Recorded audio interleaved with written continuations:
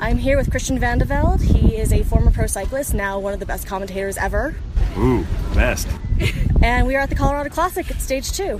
So I'm just wondering, how was it to go from cycling as a pro into commentating about cycling? It wasn't easy for me. It's not in my natural state of doing that and speaking, especially in front of a camera. So it definitely takes some time, and I'm not saying that I'm there yet either, but this is my fourth year doing it. And really, so only in front of the camera, it's only been really 4 months of that, being the tour every year.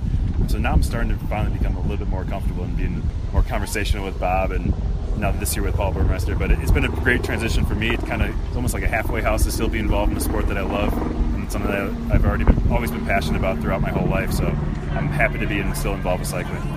And how long did you ride as a pro? Because I'm obviously not a cyclist. That'd be more of my family, but yeah. We follow pretty religiously. I just don't remember details anymore. No, I was a professional for 16 years. Wow. And I was on the national team before that for 4 years.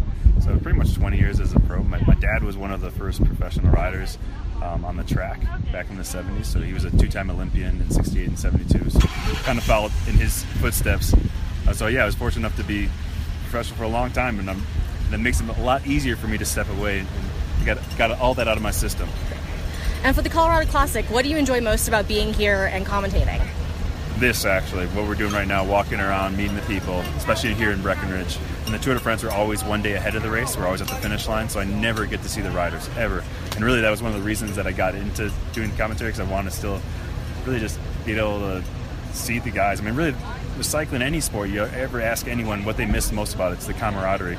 And I miss that camaraderie. So being here, getting to talk to all these guys and see what it's like, I don't miss the competition, but I do miss being with the guys. So just here, and then of course the fans. The fans here in Breckenridge are always fantastic.